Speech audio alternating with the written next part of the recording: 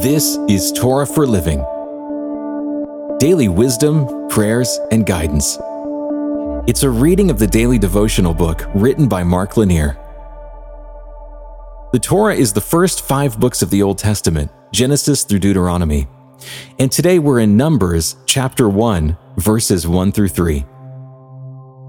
The Lord spoke to Moses in the wilderness of Sinai, in the tent of meeting, on the first day of the second month, in the second year after they had come out of the land of Egypt, saying, "Take a census of all the congregation of the people of Israel, by clans, by fathers' houses, according to the number of names, every male, head by head, from 20 years old and upward, all in Israel who were able to go to war." Growing up, I loved to play chess. As a preteen, I was the young nerd playing in rated tournaments against all the old folks. There was a lot I liked about chess. It was war without guns and death. I had pieces to bring into battle. The pieces needed to be placed strategically on the board so they could be called into the right attack at the right time. I also had an opponent. There was an enemy that needed to be defeated. This is the way of war. Before any chess tournament, I prepared. I studied openings, figuring out lines of play that best fit my style.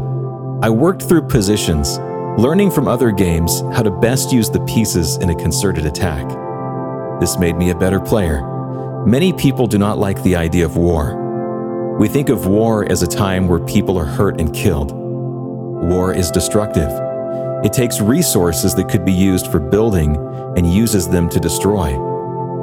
We don't want to go to war. It's a tool of last resort. Diplomacy, negotiation, and sometimes even appeasement are options we use before we go to war. But even with all those options, war, however, still does exist. Scripture makes clear that there is a war going on, and not one simply of nation against nation.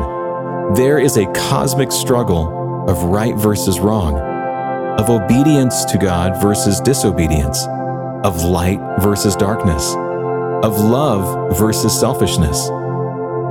God is the general in the war, and we choose which side we join. No one sits out in this war. We are part of the solution, or we are part of the problem. Today's passage gives us insight into how God wages war.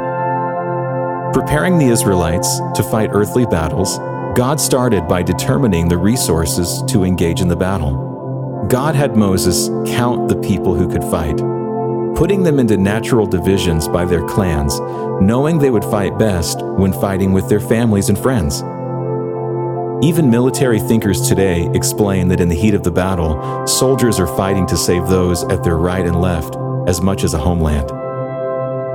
God got the people ready for battle, and He set the chessboard up for victory.